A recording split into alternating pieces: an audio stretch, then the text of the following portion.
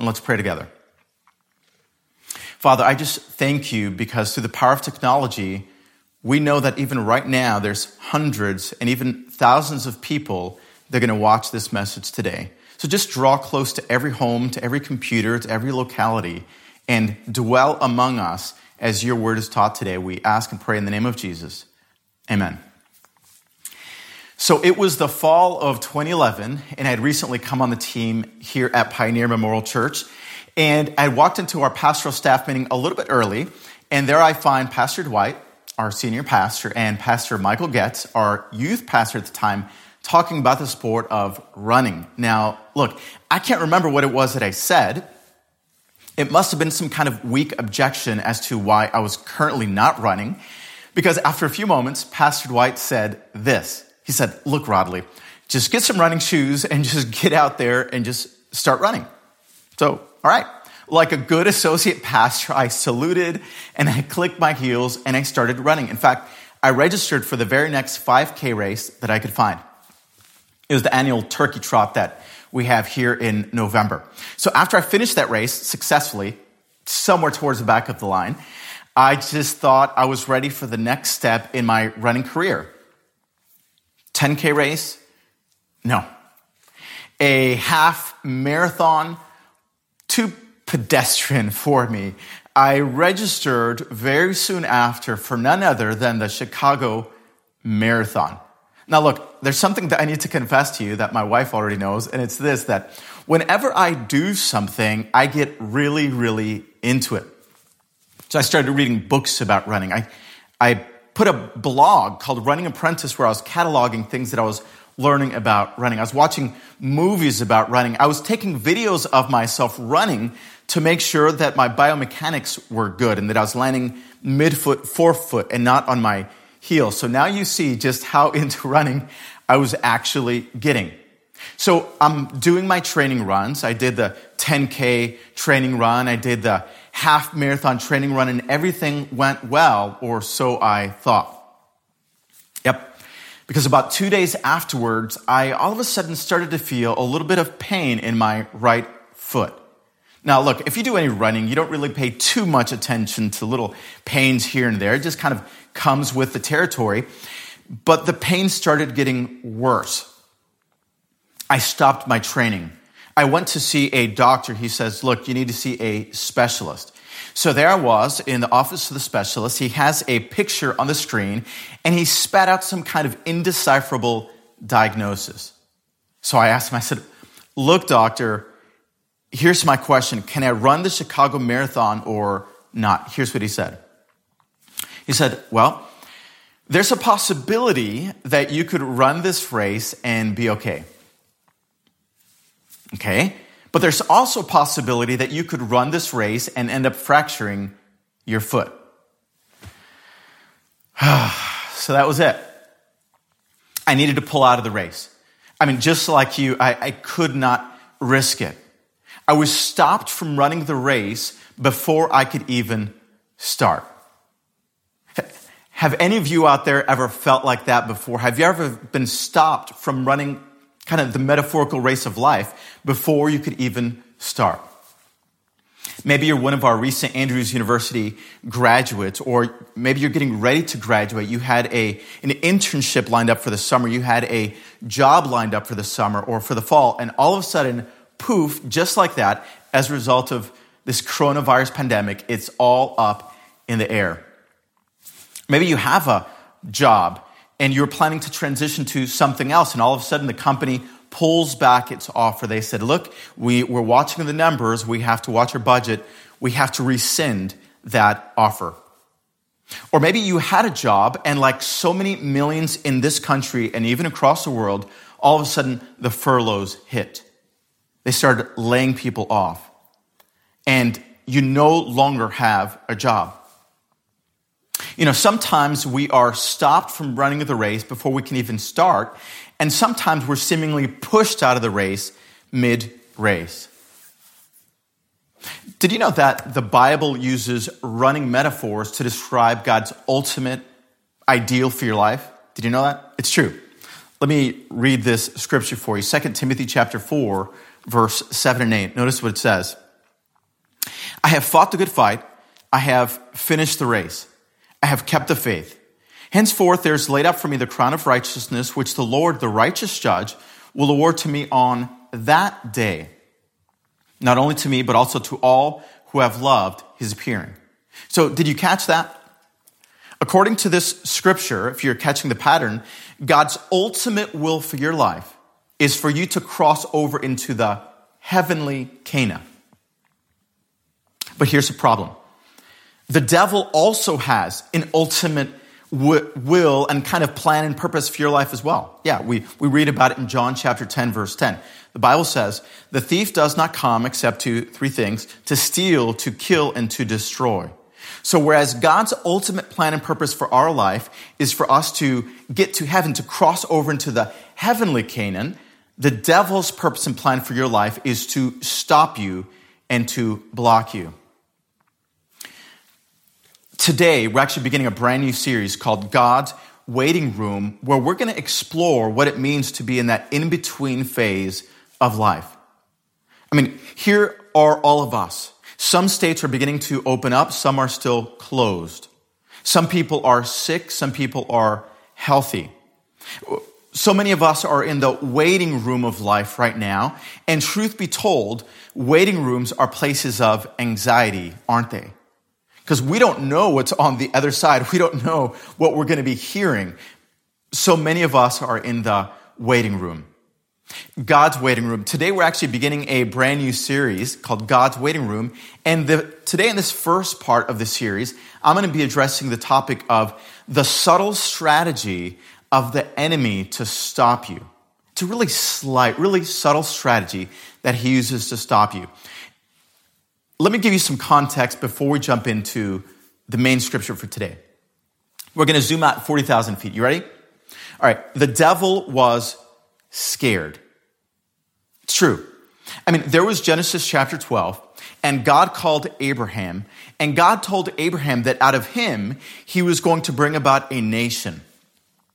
And the purpose of that nation was going to be a blessing and to bring salvation to the entire planet. Okay, now fast forward several hundred years after that to Exodus chapter 19. There's this recently freed group of slaves, these Israelites. They're before Mount Sinai, and God is getting ready to affirm the next stage in his promise. He was offering a covenant in agreement with his people. He says, look, I have a mission and a plan for you guys. And he told them his vision was for them to be a kingdom of priests and a holy nation. In other words, they were supposed to help usher in salvation and offer salvation, to be missionaries to the entire planet. Of course, you know the story. They said, okay, everything that the Lord has said, we will do. So here's the devil. He was exceedingly scared because he saw Genesis chapter 12. He's watching the horizon of time. Genesis chapter 12 is completed. All of a sudden, the people, Exodus, are in front of Mount Sinai, and Exodus chapter 19 is completed. And he's seeing as God keeps fulfilling his promise to his people. And so now, God's people, we're going to drop into the main story, our main teaching for today. God's people are on the border of Canaan, and the devil's scared. And so he knows, he says, well, wait a second. It looks like God is going to fulfill his promise, and I've got to do everything in my power to stop his purposes from being accomplished. All right, let's jump into the main scripture for today. I want to invite you to turn with me to Numbers chapter 13 and beginning in verse 17. That's right. Just pull out your Bibles wherever you are. Pull them out. We're going to read through this together. It says, then Moses sent them to spy out the land of Canaan and said to them, go up this way to the south and go up to the mountains. See what the land is like, whether the people who dwell in it are strong or weak, few or many, whether the land they dwell in is good or bad, whether the cities they inhabit are like camps or strongholds, whether the land is rich or poor, whether there are forests there or not. Be of good courage and bring some of the fruit of the land. Okay, so you know this story. So there these 12 brave scouts go. They crisscross the land. And all of a sudden, at the end of 40 days, here's this congregation of 1 million+ people, the Israelites, and they see these 12 brave scouts coming back, but they're not coming back empty-handed. They're carrying something. They're doing this thing, right? They're coming back like this. Excitement fills the congregation. All of a sudden, they put down this thing that they had brought with them. Everybody is surrounding them, and they want to hear the report. Okay, so notice what they say. Verse 27, Numbers chapter 13. Then they told them and said, "We went to the land where you sent us. It truly flows with milk and honey, and this is its fruit." And they pause for dramatic effect. The crowd goes wild. I imagine everyone high-fiving and just celebrating and kind of chest-butting, if you will. They're just so amazed because they're thinking to themselves, well, wait a second. If the fruit is this large, if the fruit is this amazing, just imagine what other blessings are in store in this goodly land that God is giving us. It truly does flow with milk and honey. Oh, but they weren't done with the report.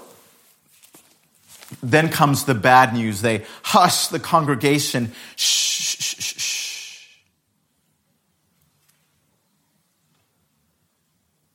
Verse 28.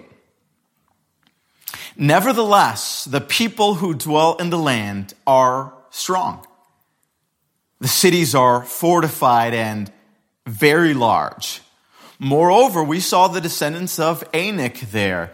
The Amalekites dwell in the land of the south, the Hittites, the Jebusites, the Amorites dwell in the mountains, and the Canaanites dwell by the sea and along the banks of the Jordan. Let me ask you, church, did you catch what the subtle strategy of the enemy actually is? Here it is. I'm going to spell it out for you in case you missed it. The subtle strategy of the devil, one of the most powerful tools that he deploys in his arsenal to stop you from accomplishing your purpose, is discouragement. It's true. And here's what you need to understand, is that the devil will often send people or circumstances into your life to discourage you. It's true. It's a theological principle. Do you remember the story in Matthew chapter 16? There was Jesus is going into Jerusalem, and he's preparing his disciples ahead of time. He says, look, when I go into Jerusalem, I'm going to be made to suffer. I'm going to experience death, and there's going to be a resurrection. And you remember how Peter responded. How did he respond? He says, Lord, this shall never happen to you. You remember that? He says, Lord, this shall never happen to you. And do you remember Jesus' response now? He says, get thee behind me, Peter. Is that what he says? No. He says, get thee behind me. Help me out, church. Get thee behind me, Satan. Why was he saying that? Because Satan at that moment was working through Peter to discourage and stop Jesus from accomplishing his Father's plan and purpose. So it's discouragement. It's the subtle strategy that the devil uses. And I want you to notice something, and this is kind of some bad and unfortunate news. That whenever the devil really wants to discourage you, he doesn't use outwardly, obviously wicked people to discourage you. No. Instead, he uses church folk. He uses church people to discourage you. Sometimes he uses the people that are closest to you to discourage you. Why? Oh, because it's less obvious that way. It hurts all the worse if someone closer to you hurts you. So he uses Peter. He used Peter in that particular instance. Now, I want you to notice, embedded in the story, there's actually two kinds of discouragers, two kinds of discouragement that the devil deploys into your life. Are you ready? The first one is this. Take some notes, write this down. The first one is people who look at the same exact facts that you have, but they focus on the negative potential. Let me say that again. The first kind of discouragers that the devil sends into your life, they're people who, they have the same facts that you have, but they focus on the negative potential. Notice the three realities in the story. Look at the story with me. The people are strong and powerful. They're warlike. Was that true or false? It was true. Okay, what about this one? The cities are fortified and very large. Was that true or false? True. So far, they're giving an accurate report. They say there's the descendants of Anak there. By the way, Goliath was a descendant of Anak. In other words, the land is filled with giants. Was that true or false? It was absolutely true. Everything that they said was true. How do we know that it was true? Well, because we notice Caleb does not rebut the facts at all. Notice what he says in verse 30. It says, then Caleb silenced the people before Moses and said, we should go up and take possession of the land, for we can certainly do it. In other words, for Caleb, the bigger the challenge, the bigger the giants, the worse the circumstance, the greater the opportunity for God to manifest his faithfulness and his power. So Caleb said, yeah, it's true. That's why we should go in and take the land.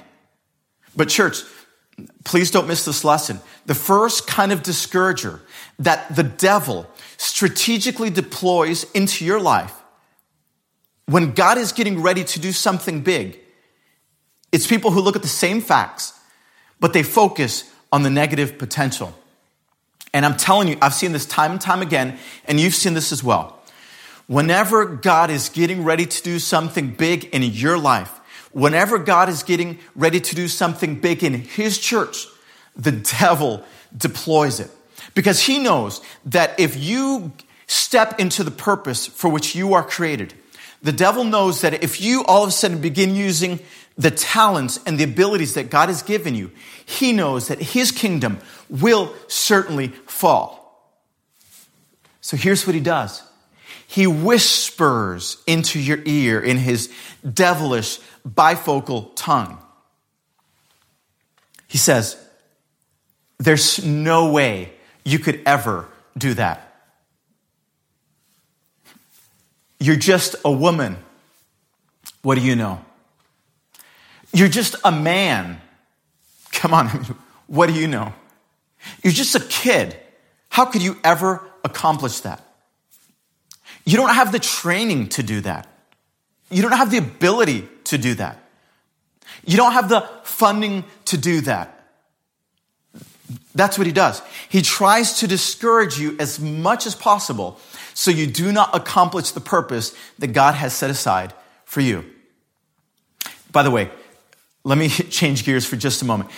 How many of you know what a Facebook stalker is? Anybody have any Facebook stalkers out there? Let me define what it is. You know, a Facebook stalker are people who, they just kind of lurk in the background. They never post anything, but they post negative stuff on your comments. Okay, so let me ask the question again. Does anybody have any Facebook stalkers out there? Look, I consider myself to be kind of one of the OG original people of Facebook. I've been on it about 10 years when it first came out. I was on Facebook back in the day when you had to use a college email address to sign up. Some of you remember that. Some of you have no idea what I'm talking about. It's okay. Look, during my 10 years or so of being on Facebook, I've probably unfriended maybe 6 people. I say that just to prove that it takes a lot for me to unfriend someone. For me to click the unfriend button, it really takes a lot. But church, there was this guy, but you don't know him. He's not local to this area. There's this guy. I would post something seemingly super innocent. I would post a scripture. I would post an encouragement. I would put something on Facebook. And this guy would somehow twist my words and want to get into some kind of argument about it. I'll be honest with you. After a while, it just started to get discouraging. It's my wall, it's my comment. He never posts anything for himself, but it's just kind of, he was just always in the background and he waits for you to post something. He just jumps in and he posts something negative. Guess what I did eventually? I went to his page after his most recent one. I mean, this was probably 2 years ago. After his most recent discouraging comment and attempt, I just clicked unfriend. Listen, church, do not let anybody take your crown. God has a purpose and a plan for your life. He has a mission for you.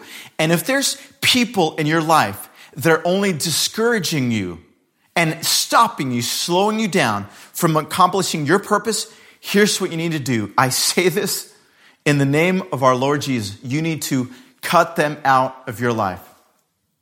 Look, here's the truth. Some of you have some people in your life right now that you need to remove from your life. Some of you have some people that call themselves your friends, but they're not your friends. All they do is discourage you. All they do is block you. All they do is slow you down. So here's what you need to do. You need to click unfriend. You need to block them out of your life. Some of you, hopefully I'm not speaking to someone that's currently dating someone, but maybe you are. Hopefully I'm not speaking to someone that's currently engaged with someone that's slowing you down and stopping you from accomplishing God's purpose. But if they are, if they're blocking you from Jesus, you need to block them out of your life. Okay, so the first kind of discourager that the devil sends into your life are people who look at the same facts as you, but they focus on the negative potential. The second kind of discourager that the devil sends into your life, though, is this. They're people who exaggerate and lie. They exaggerate and lie. Notice this verse in verse 32. It says, jumping back into the story now, and they spread among the Israelites a bad report about the land they had explored. They said, the land we explored devours those living in it. Okay, let's look at this in the contemporary English version. Notice what it says, this same verse. Then they started spreading rumors and saying, we won't be able to grow anything in that soil. Do you notice what just happened? So before they were saying, this is a good land. It's flowing with milk and honey. And all of a sudden, after Caleb's rebuttal, they're saying, actually, guys, this is not flowing with milk and honey. In fact, it's bad soil. It devours the land. We won't be able to grow anything in this soil. So now, the first part didn't work. So now they're trying the second strategy. They're going a little bit deeper. They're exaggerating and they are lying. But it gets even worse. Notice how they exaggerate and lie in verse 32. It says, and all the people whom we saw in it are men of great stature. There we saw the giants, the descendants of Anak, came from the giants, and we were like grasshoppers in our own sight, and so we were in their sight. Now, notice this. Just a few verses before, they were saying, yeah, there's giants in the land. Yeah, they're 13 or 14 feet tall. That's what a giant would be like. But now they're distorting the proportions of the giant. It's not just that they're giants anymore. These are mega giants. We were grasshoppers in their sight. They're not 13 or 14 feet tall. In fact, they're like 50 feet tall. You see, sometimes the devil sends people into your life the people, they have the same facts as you, but they focus on the negative potential. And if that doesn't work, they simply resort to flat out lying for the purpose of discouraging you. That's what the devil does, doesn't he? He says you will never overcome that sin. That giant is just way too big. You will never be the person that God wants you to be. You don't have what it takes. You will never do anything significant in your life. That's the kind of lies that the devil deploys. It's the subtle strategy of the devil. It's discouragement. And guess what? Unfortunately, it worked. Notice what it says, Numbers chapter 14, verse 1. It says, so all the congregation lifted up their voices and cried, and the people wept that night. The devil used 10 people to bring about this really bad report and discourage a congregation of 1 million people. Wow. Let me ask you a question. Anybody feeling a little bit discouraged these days? By the way, if you do feel a little bit discouraged, guess what? It just means you're human. It happens to the best of us. Notice the scripture, 1 Samuel chapter 30, verse 6, the story of David. It says, "Then David and all the people who were with him, they lifted up their voices and they wept until they had no more power to weep." It's a story where their wives and their children and their property were stolen. It says they wept. They were discouraged. So let me ask you again, anybody out there feeling discouraged, just put your hand up wherever you are. If you're feeling a little bit discouraged. Maybe you're a parent. You're working from home. Maybe you're not working. But you have kids in the home and you're trying to facilitate online teaching. And guess what? You're not a teacher. And it's a little bit hard. And maybe it's a little discouraging. It's a little bit tough at times. I'm in the same boat. I'm working full-time pastor. My wife is a full-time teacher, and we're facilitating online education for our two boys. And I'm not going to lie, it's a little hard sometimes. Let me flip the script, though. Maybe you're a teacher. You also have family at home. And instead of facilitating online education for 2 kids, you're not just doing it for your own kids, you're doing it for 30 kids. I mean, the difficulty factor is multiplied exponentially. Things are hard for you right now as a teacher. I want to acknowledge that. And I just want to say, God bless you, we honor you, and we love you. But maybe you're a teacher and you're feeling a little bit discouraged because it's hard to do this. You're recording videos and putting them up online. You're delivering packets to people's homes. The teachers here at Ruth Murdoch Elementary School, where my kids were part, they're amazing. Maybe you work in the medical field, though. Things are hard. I mean, you're trying to be brave because everyone is calling you brave, but you're tired. Maybe deep down inside, you're a little bit afraid, and maybe you don't want to acknowledge it publicly to other people, but even you're feeling a little bit discouraged because this pandemic doesn't seem like it's slowing down anytime soon. Here's the question, church. What do we do when we find ourselves in that place of discouragement, where we're feeling it, where we're hearing the whispers of the devil in our ear trying to discourage us? What do? Well, we do a few things. In fact, we deploy the countermeasure that Joshua and Caleb used. Notice what it says here. Exodus chapter 3, verse 16 and 17.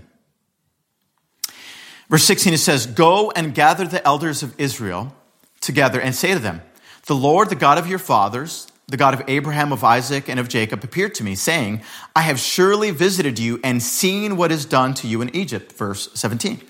"And I have said, I will bring you up out of the affliction of Egypt to the land of the Canaanites and the Hittites and the Amorites and the Perizzites and the Hivites and the Jebusites, to a land flowing with milk and honey." So I want you to notice now what happened. Notice what the Bible says. These are the leaders and the elders of Israel. This is at the call of Moses. He said, I want you to gather the people and I want you to tell them this promise from God. I'm going to bring you to a land that is flowing with milk and honey. And I am going to drive out the giants from the land. I am going to do battle for you. You don't need to be battling by yourself. If you will trust in me, I am going to battle for you. So here's Caleb.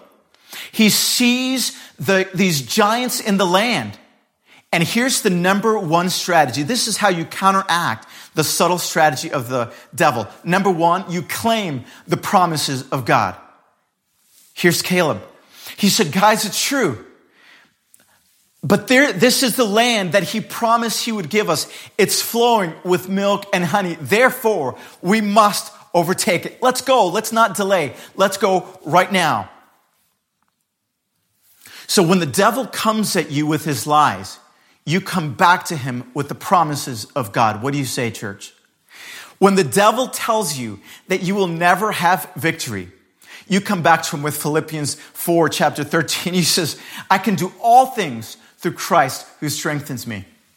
When the devil tells you that you will never come out of that dark pit of depression, when the devil tells you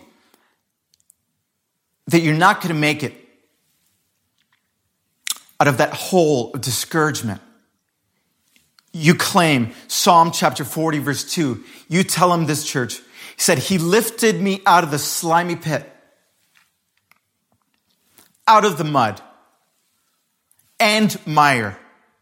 He set my feet on a rock and he gave me a firm place to stand. I want to tell you something right now based on the authority of the Word of God, that the devil can try to delay you. The devil can try to discourage you. The devil can try to stop you, but he cannot stop you from crossing into the heavenly Canaan. You just claim the promises of God. He's going to try, but you say, not today, devil. You claim the promises of God. Here's the second thing that you do to counteract the subtle strategy of the devil. You become faithful in the small areas of your life. Let me read to you Luke chapter 16, verse 10. And here we find a fascinating theological principle. Jesus says, he who is faithful in very little things is faithful also in much. In other words, if you learn to be obedient to God in the little things, if you learn to trust God in the little areas of your life, God will say, well, look, here's a man, here's a woman, here's a child, a teenager who I can trust with greater responsibility. Because here's what happens. Obedience helps us to build faith and trust in God. It's true. Jesus says, follow me and I will make you fishers of men. And so as we learn to follow God, say, okay, God, I'm still following you. I'm running into some obstacles, but Jesus says, you just keep following me and you just keep trusting me. Psalm chapter 23, I love that verse. He says, even though I walk through the valley of the shadow of death. Church, let me tell you something. All of us are going to go through some dark valleys at times. But if you have not learned to trust God, when you walk into that dark valley, you are going to be overcome and you are going to be discouraged. But I love what the Bible says. I love what David the psalmist said here in this verse. He said, even though I walk through the valley of the shadow of death. In other words, when you get to that dark valley of circumstance, when you get to that dark valley of discouragement, you keep on walking and following the Good Shepherd. You don't stop in the valley. You do not camp in the valley. You keep walking through the valley, following your Good Shepherd who will lead you out of it. I want to make an appeal right now to all those watching online. I believe there's some kind of next step that every single one of us can make and that God wants you to make today. The first next step that I want you to make today is this. And by the way, you can click on an option right now, click on that link, go there. You're going to see some options on some next steps that you can make. The first next step that I want to encourage you to make today is this. I challenge you to stay faithful to Jesus no matter what happens. How many today want to say, Jesus, I'm going to commit to you that I'm going to stay faithful to you no matter what happens when I'm in this waiting room during the midst of this global pandemic. I'm going to stay faithful to you no matter what. If that's you today, just check that off in the next step box. How about this other one? Maybe right now you are currently just deep in discouragement, and maybe you need prayer. So your next step today is this. Just acknowledge, I'm dealing with discouragement and need prayer. If that's you, just lift up your hand wherever you are. Check that off in the next step box. If you're dealing with discouragement and need prayer. Finally, I have a little resource. It's really simple. It's ready to go. I'll send it to you tomorrow. It's some Bible promises to give you hope. It's a little PDF. It's really simple. I'd love to send it to you, though. If you could use some Bible promises to encourage you, just check that off. We will send it to you tomorrow. So that's it. I simply want to pray with you now as you take some kind of next step today. So let's just bow our heads wherever we are. Father, I thank you for the power of your Holy Spirit that is not constrained by time or place or technology. Thank you for being with those families sitting on a desk. Thank you for being with those people sitting at a table, watching and listening right now. Thank you for being with those in front of a computer, in front of an iPhone, in front of an iPad, receiving this message.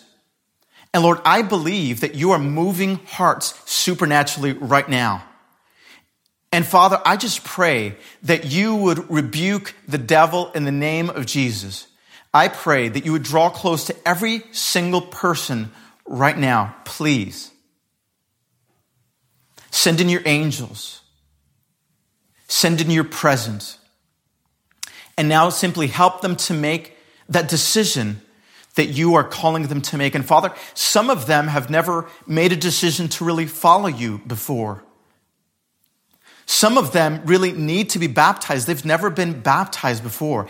I pray that they would take that next step that's also in that same area. And especially in these difficult times, Lord, help us to come to you. So, Father, now we simply just praise you.